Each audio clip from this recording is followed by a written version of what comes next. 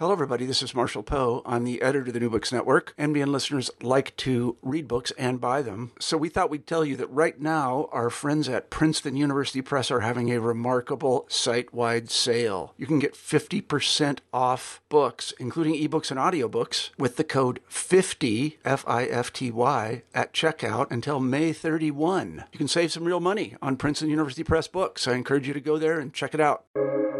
Welcome to the New Books Network. Good afternoon. My name is Bede Haynes, and welcome to another episode of the Australian and New Zealand Studies channel on the New Books Network. This afternoon, we have the author of Missing Among Us, Erin Stewart, who is joining us from Canberra, and her book has been published in 2021 by NewSouth Books.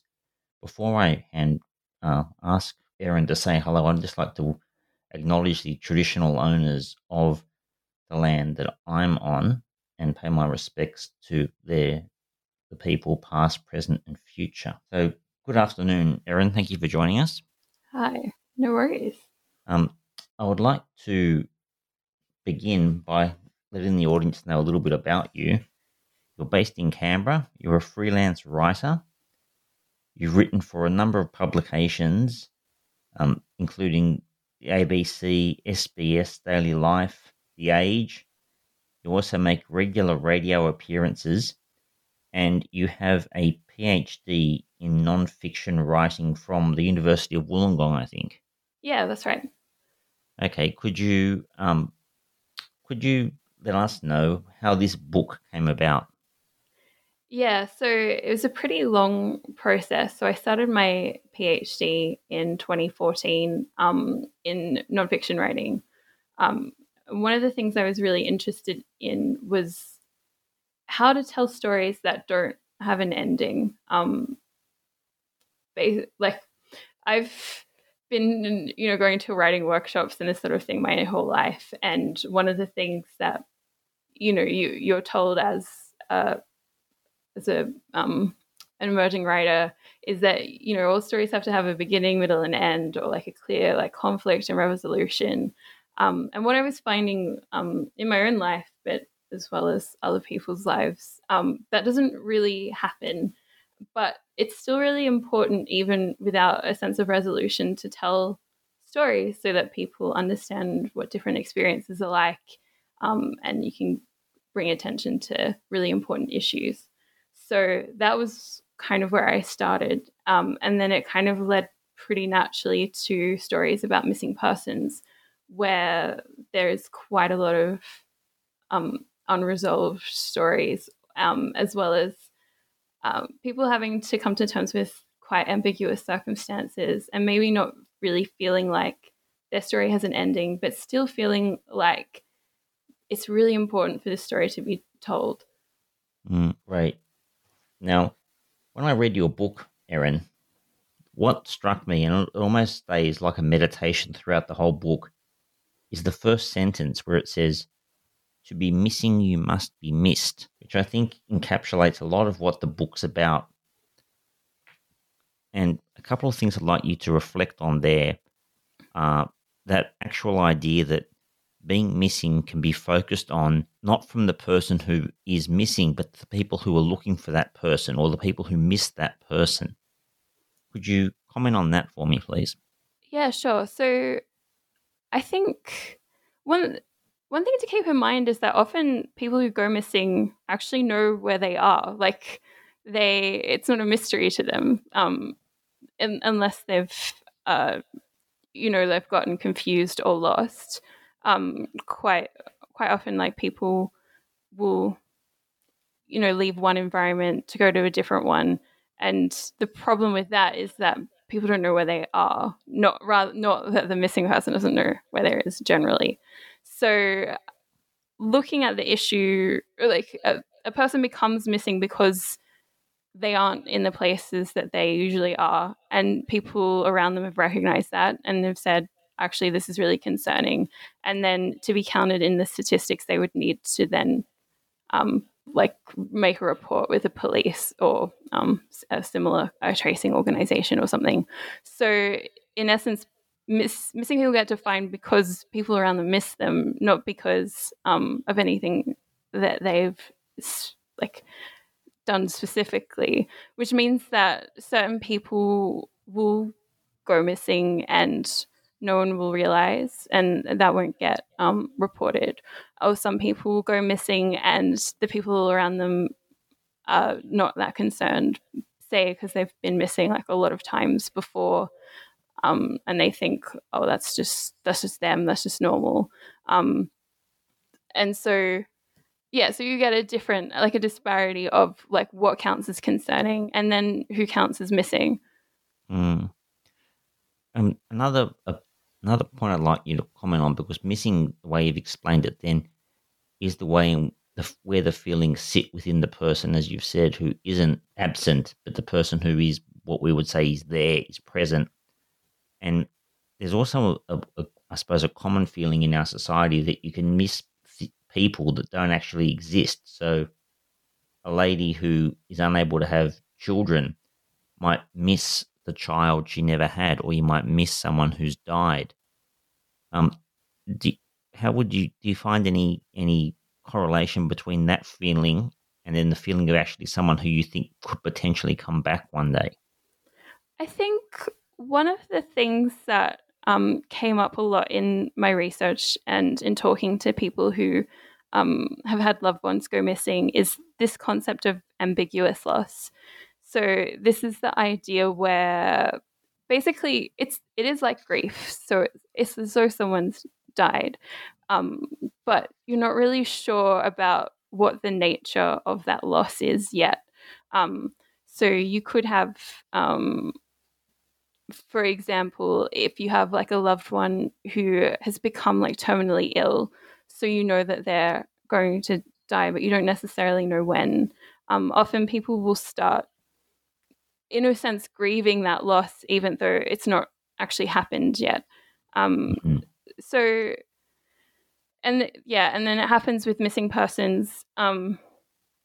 Or I guess if you have a loved one with dementia, say, and they've become quite different as a person, like a different, like you've lost the person that they once were, kind of thing. So that's a difficult form of grief, I think, especially compared to, if you compare it to death, at least, I mean, when someone dies, it's obviously really horrible, but you do have like a ritual for coping with it. You have funerals, you have ways of marking that grief that can be really helpful.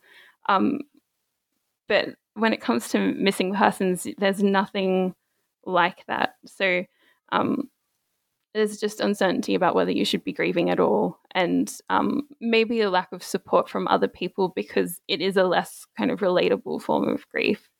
And their feelings that don't really go away because the situation stays essentially the same. Mm. And I think that comes out in the next part of the book, which is, it's almost, the book's divided, I found very interestingly, where it starts off with what a lot of people, or at least I did, thought of was, this is what a missing person is. And you have famous cases, Maddie McCann, Azaria Chamberlain.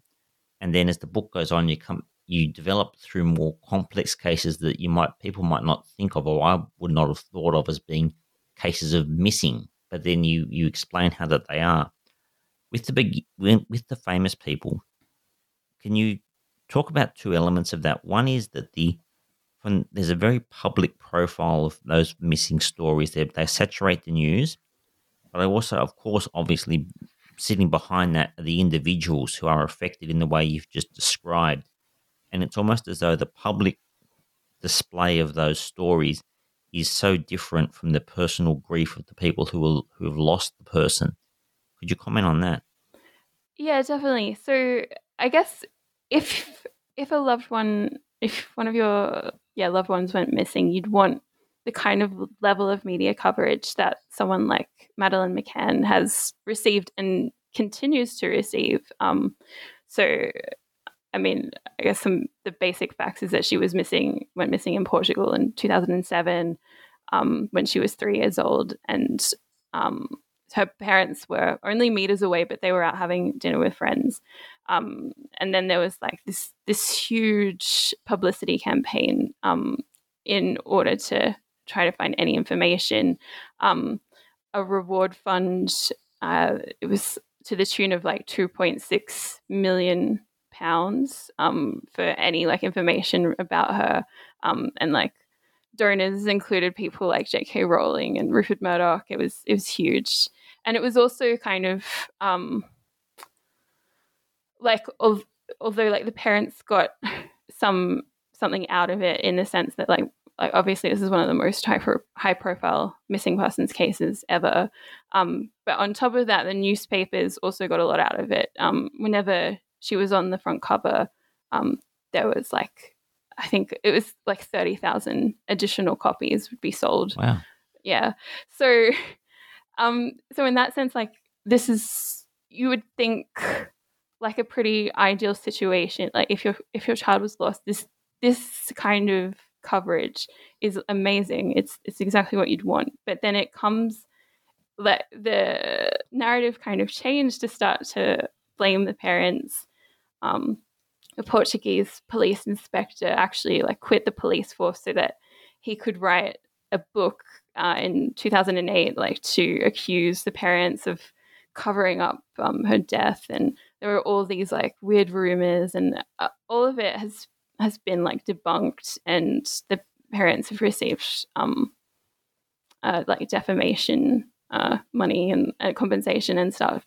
But I guess what has happened in that case is that it turned from like, oh, we're all very concerned about this, to we need to blame the parents, because if a child can go missing in these circumstances and every single effort is made to find her and we still can't find her, like what does that say about risk? What does that say about the likelihood that any child could go missing? And I think that kind of fear was behind that condemnation of Madeleine McCann's parents. And then there was no space left in the public really for their grief. And they were just seen as suspicious people rather than as...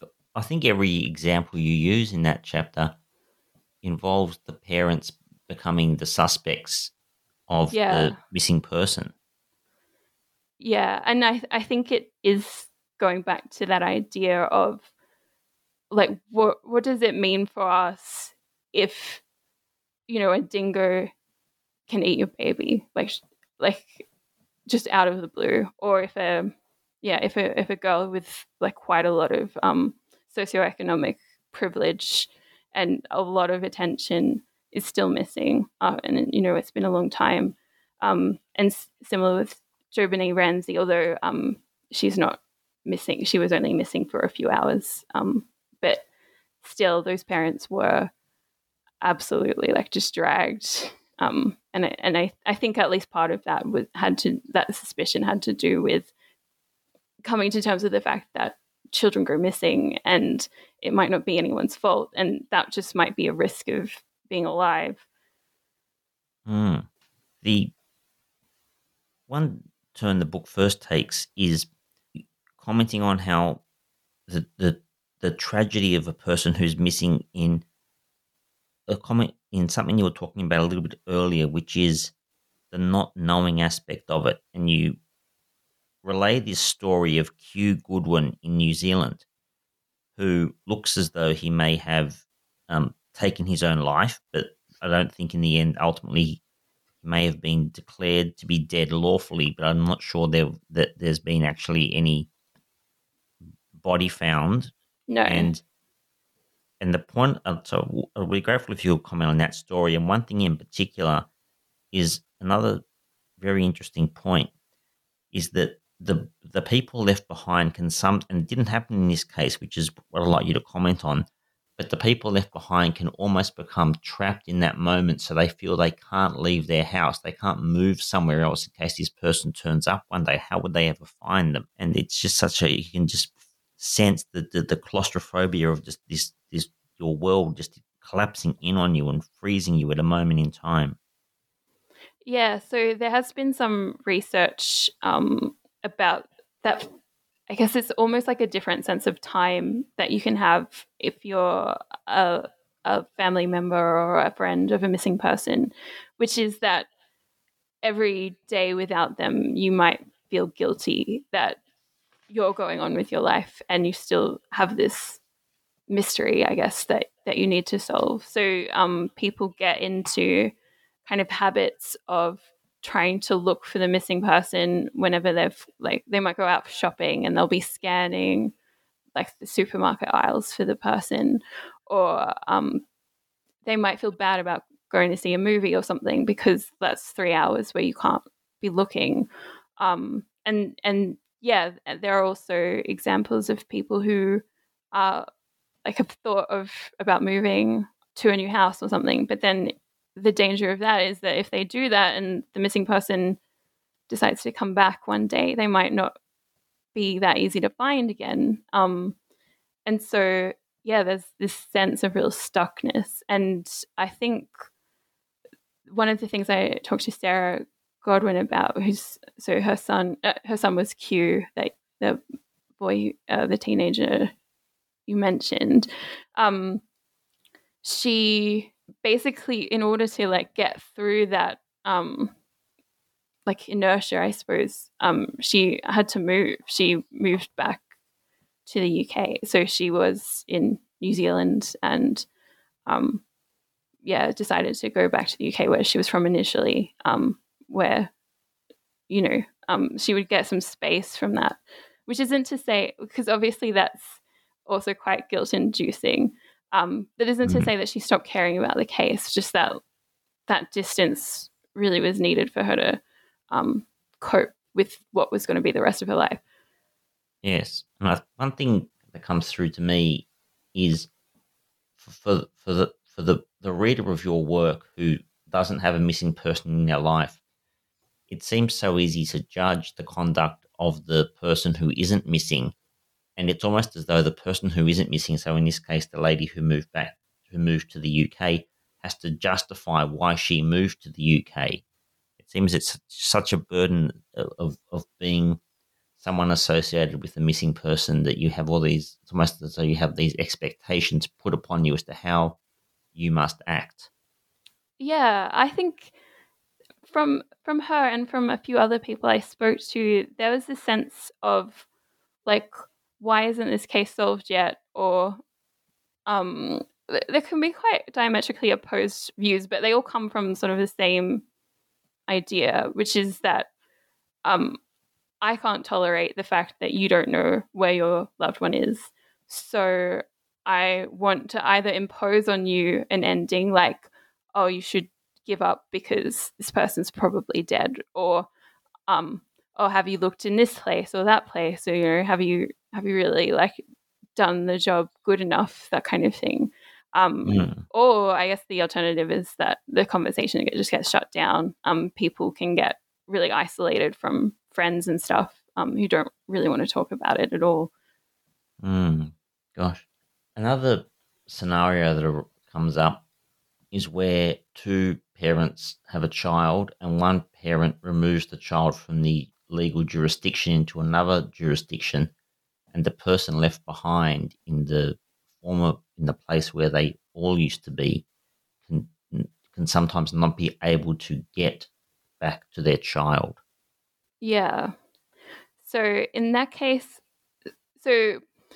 with child abduction, one thing that's probably like a point that's probably worth making is that a lot of people think of child abduction as like a stranger taking a child away, just kind of randomly. But in most cases, children are abducted by a family member or someone they know, and quite often it's one of their parents.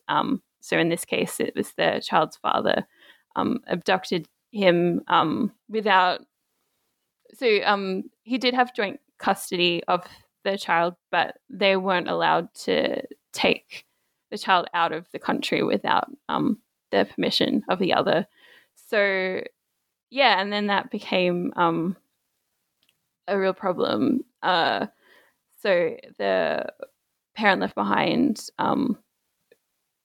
the mother, she basically had to wait until, because they had the father had custody over like a holiday, over like a school holiday, and then she had to wait until the end of the school holidays before she could make a police complaint, because technically he would have been able to, like, he could have gone on holiday or something. So then she had to go through like a mediator who ended up being able to contact the father, who was in Portugal. And then it just became like a really big 5-month long kind of legal it was also like civil proceedings to get the son back. And she was able to contact him like on the telephone and that kind of thing over the time. But it's really difficult, and especially when you have the feeling, which is what happened in this case, that the father wasn't really taking the son in order because he thought that would be good for the son's welfare or anything. It was because the son was really important to her, and it was a way to assert control over her. And then so the concern was that he would be taken even further away again, and it would be even harder to recover him. Yes, and one point that you comment on, and I would like to know what your research found out about this, is that when the child, in that case, did go back to Belgium, I think it was. Yeah. The one important point was that the father isn't arrested for a crime; it's a civil matter. Yep. Under the law, and I imagine that's so that there's no disincentive for the father to return or the parent to return, because they're not going to get thrown in jail. So it's almost a sort of mercy law, almost, or a way of, it just has to happen like that.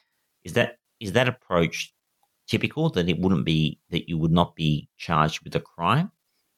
I'm not actually sure. I guess that's a legal question, and I think it would depend on the jurisdiction. What generally happens is that under these laws, it can be quite different. So in this situation, it turned out quite well.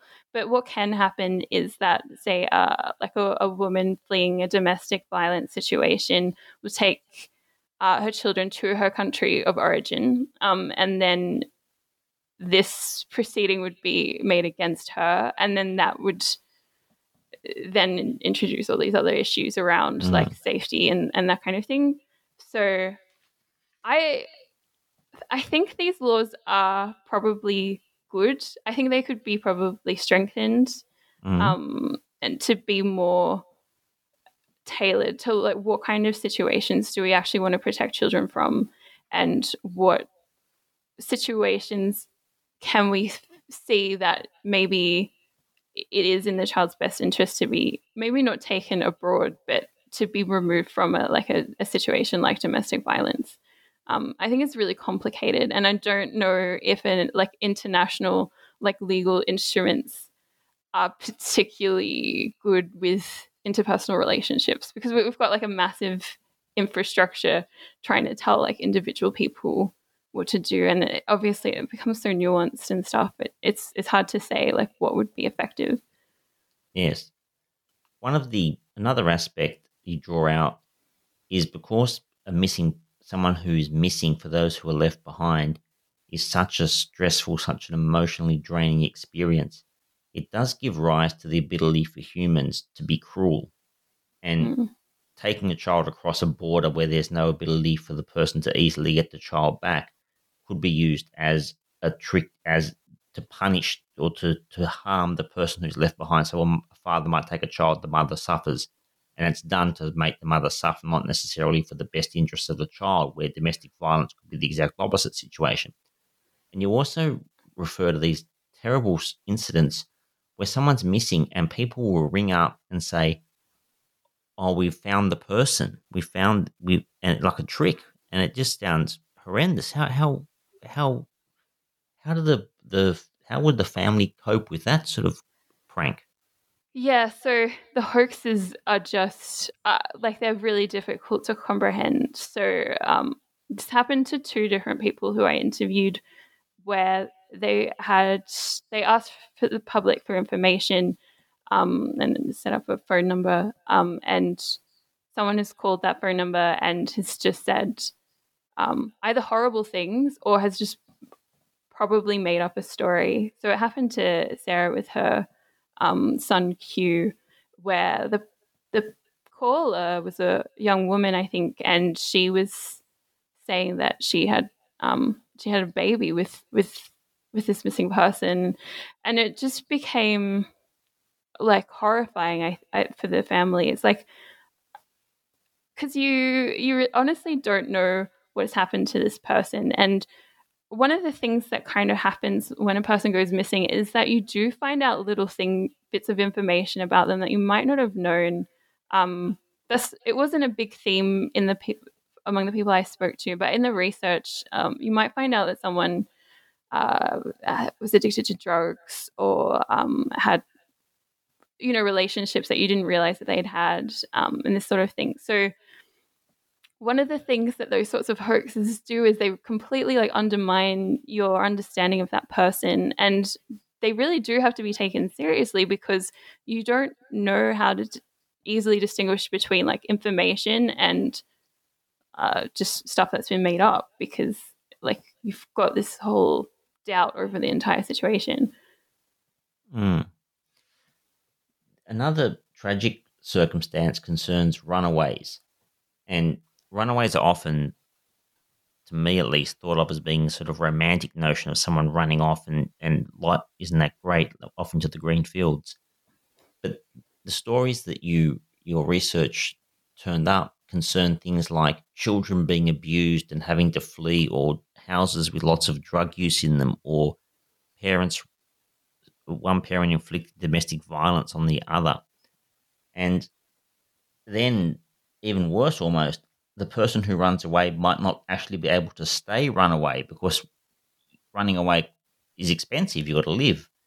So they may even have to go back to the place they fled from and expose themselves again to what was happening. Can you comment on that? Yeah, so I kind of had a romantic notion of runaways as well, and I think that another notion that exists about runaways is that it's just like a kid throwing a tantrum, like they're just not getting their way at home, so they're just running away to like change that because they're just fed up or whatever. But so there are quite a lot of studies about runaways. There was one US study that is around 38% of runaways have been physically abused at home, and about 10% have been verbally abused at home. So often they're running away from really difficult circumstances. Um, and one of the problems is for police, say, when they find someone who's in this situation and bring them back to their home, they've not really resolved the problem. Like the reason why they ran away in the first place is still there. So what can happen is that you get people running away multiple times. And so an investigator, like a missing persons investigator I spoke to, knew of someone who'd run away from home over 100 times, which is like just very dramatic. And it is a big, like it's a big use of police resources, but I think more importantly it really speaks to like the high level of distress that runaways can be under. Another category you raise are refugees, and people who go missing through refugees, be it through war or whatever the case might be. I'd like to ask you how refugees fit into the frame of missing people. And then another point you also explain is the way in which refugees are portrayed in the public imagination through the media also has a big impact on this part of the missing person universe.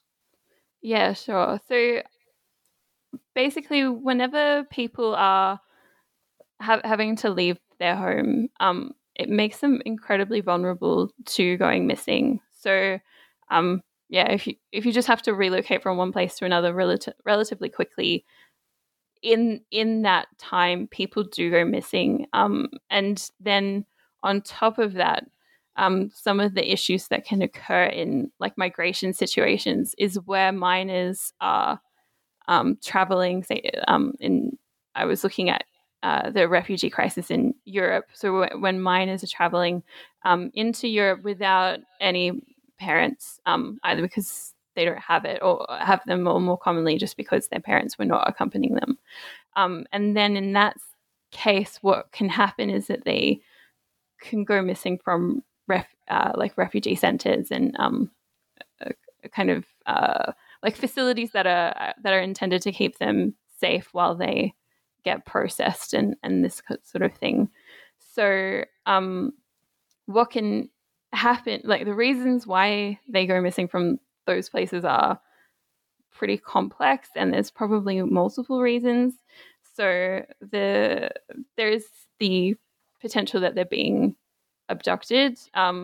There's also the potential that they want to go to like a different country, or they like within the EU, and they don't quite understand like why they're in the reception center, and they might not have had have very good communications to them in languages that they understand. So yeah, it can become quite messy in terms of missing persons very quickly. And like some of the statistics around unaccompanied minors. So in 2016, Europol was estimating that there was around 10,000 missing unaccompanied minors in Europe, but the charity I spoke to thought it was much higher than that, probably because it's underreported. So, yeah, it becomes a huge issue. Yes, and with underreporting, that comes up as well. Yeah. What is underreporting, and what can be done to better that situation? Yeah, so underreporting, it basically happens when there'll be a certain number of missing persons cases, but not all of them get acknowledged or recognized as missing persons cases, and so it underestimates just the number of missing persons. So it's pretty common, just because people will go missing, but no one will have realized, or people have decided not to report it, and then then the numbers are artificially low, which, given that, because the missing persons figures are quite high, given that they're probably an underestimate, it is like quite a lot of people going missing. So the latest figure in Australia is the 38,000 missing persons reports a year, but you could pretty safely assume that it's actually a bit higher than that. And with in Australia, at least, if a person goes missing and it's reported, are you talking about being reported to the police services in various states? Yeah, so usually it's the police reporting. There are other ways people can report someone is missing. I think like the Red Cross tracing service and that kind of thing, but that would be more for that wouldn't be for a run-of-the-mill case. That would be like if you're trying to track someone like internationally or something. So yes, predominantly from police reports. Yeah.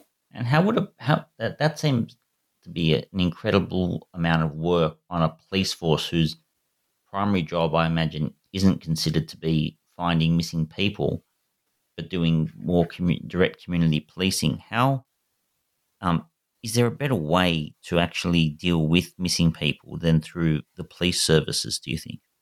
Yeah, so this is something that came up, especially when I was speaking to the missing persons investigator, Charlie. He made the point, and which I agree with, a lot of the issues that come up, a lot of the reasons why people go missing actually are not well dealt with by police. They just aren't that kind of a profession.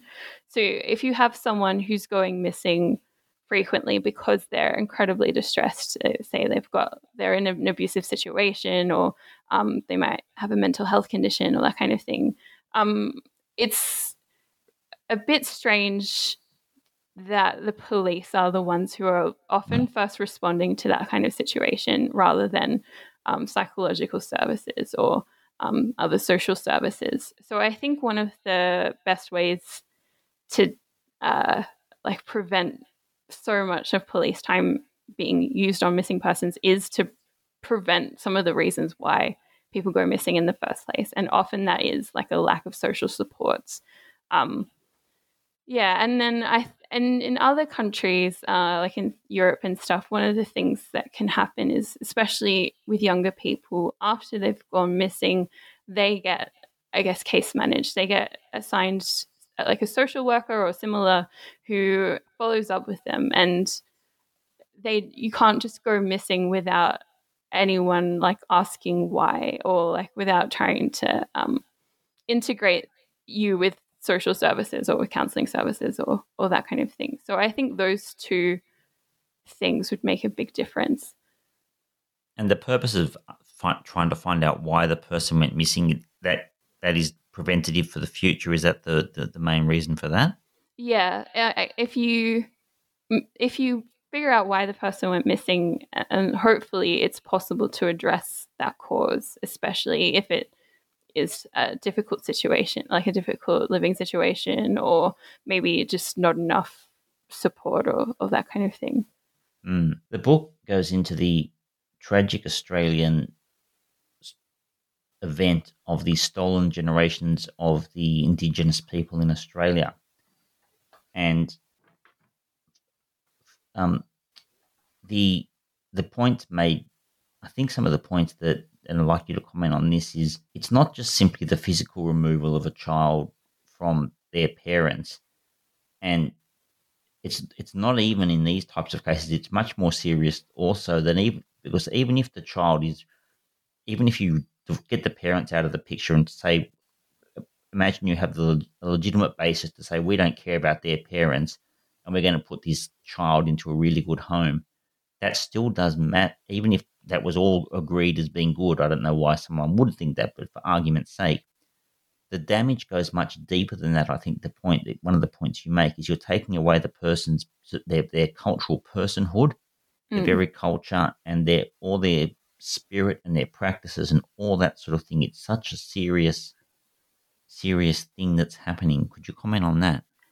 Yeah, I think this is a point I feel like came up in a lot of different cases, but is really emphasized, I think, with the stolen generations cases, because like it is one thing to take a person away from like their family, who, you know, it's everything they know, and then it's also on top of that is the additional wounds of isolating them from their cultural heritage, isolating them from their language, isolating them from spirituality and their, I guess, even sense of meaning. And that sense of meaning is very, like, it's so, like, it's ancestral. It goes so far back.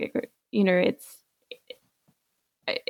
so fundamental to First Nations cultures, that it's just, it's a travesty. There's not really enough words for it.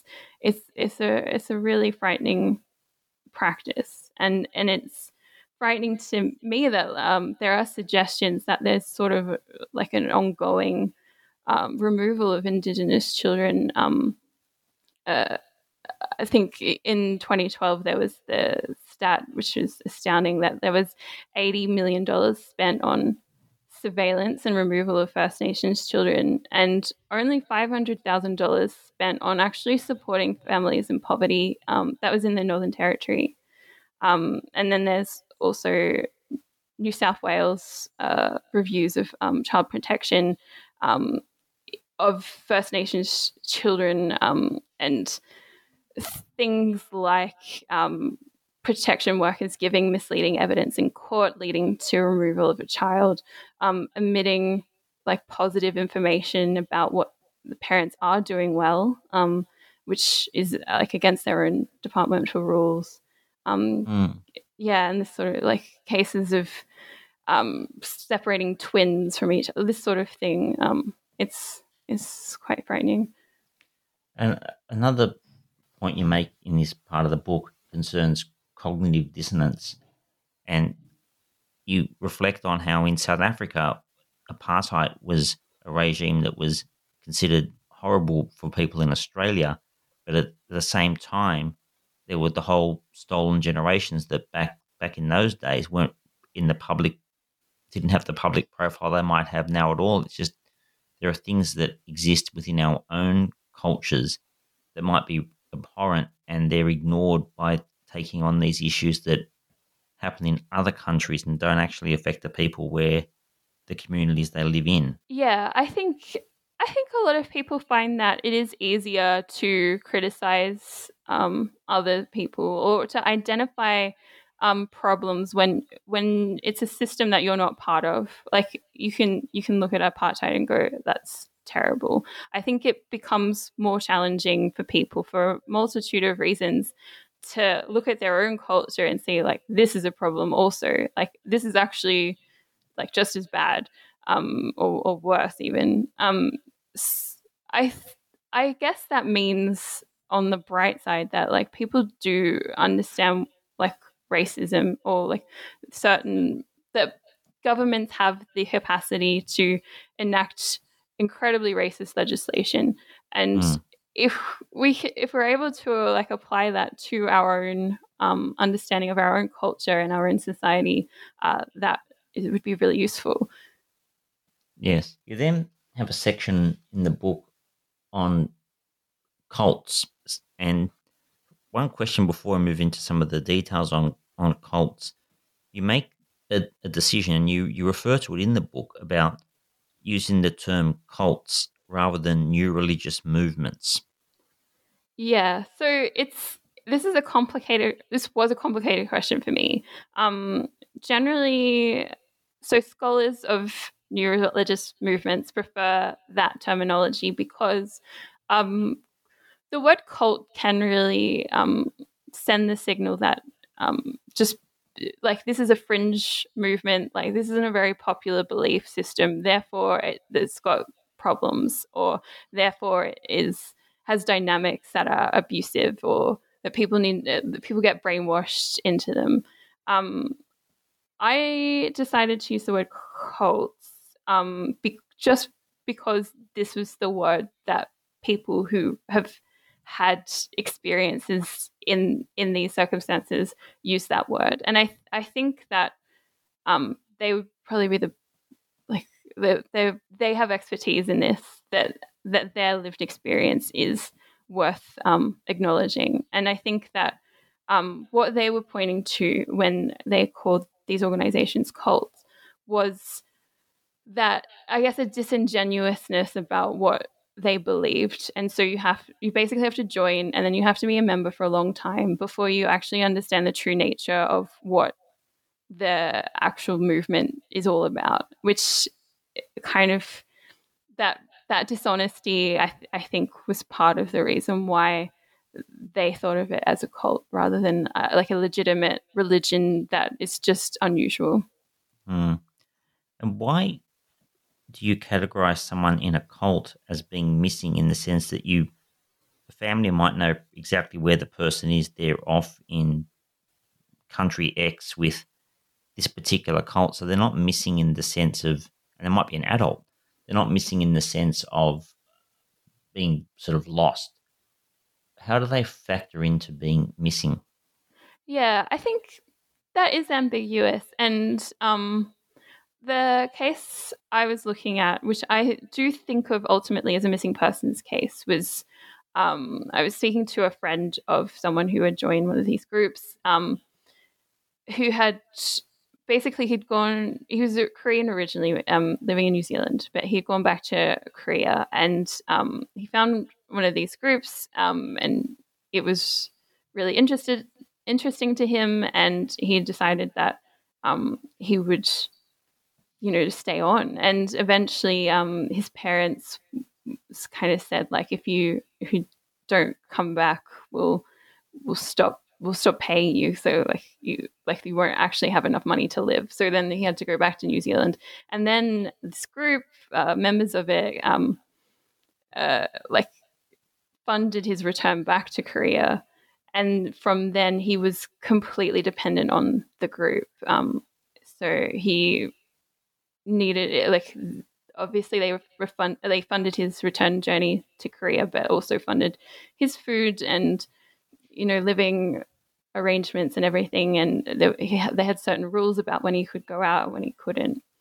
So, and then in all this time, he got really isolated from the people in his life because they were like, "This is not right. This is you're being brainwashed," or this sort of language. But the young man I spoke to was the only friend that still talked to him. So they still knew where he was, but there was this sense that, is this like part of his free will, or is there something about this group that is, I guess, exposing like certain vulnerabilities and kind of forcing him into a situation where he's not acting the way he ordinarily would if he had his full capacities, if he could think about the situation from the outside. And I think, like, my view is that people who join these groups are, they're not brainwashed per se. It's not really possible to be brainwashed, but it is really hard, I think, to think about it from a broader view, or like when you're in the middle of this situation. And and then it does get really it does get ambiguous. Like, are they missing, or are they just making a choice that it's not choices that we would necessarily endorse, but maybe they should be allowed to make it. So yeah, one of the ways that I thought about it was that he wasn't abducted. The cult or the group didn't abduct him. He chose to be there. But at the same time, there was something happening that was like a bit abusive and a bit of a weird use of power that wasn't quite right. And that I think we can think of it in terms of a missing persons scenario, in the sense that it led to a lot of ambiguity for his parents, for his friends, who weren't sure if they'd ever see him again, and didn't feel comfortable with just doing nothing and just letting him be part of this group. Now, just a couple more questions, Erin. You've been very generous with your time. Oh, no worries.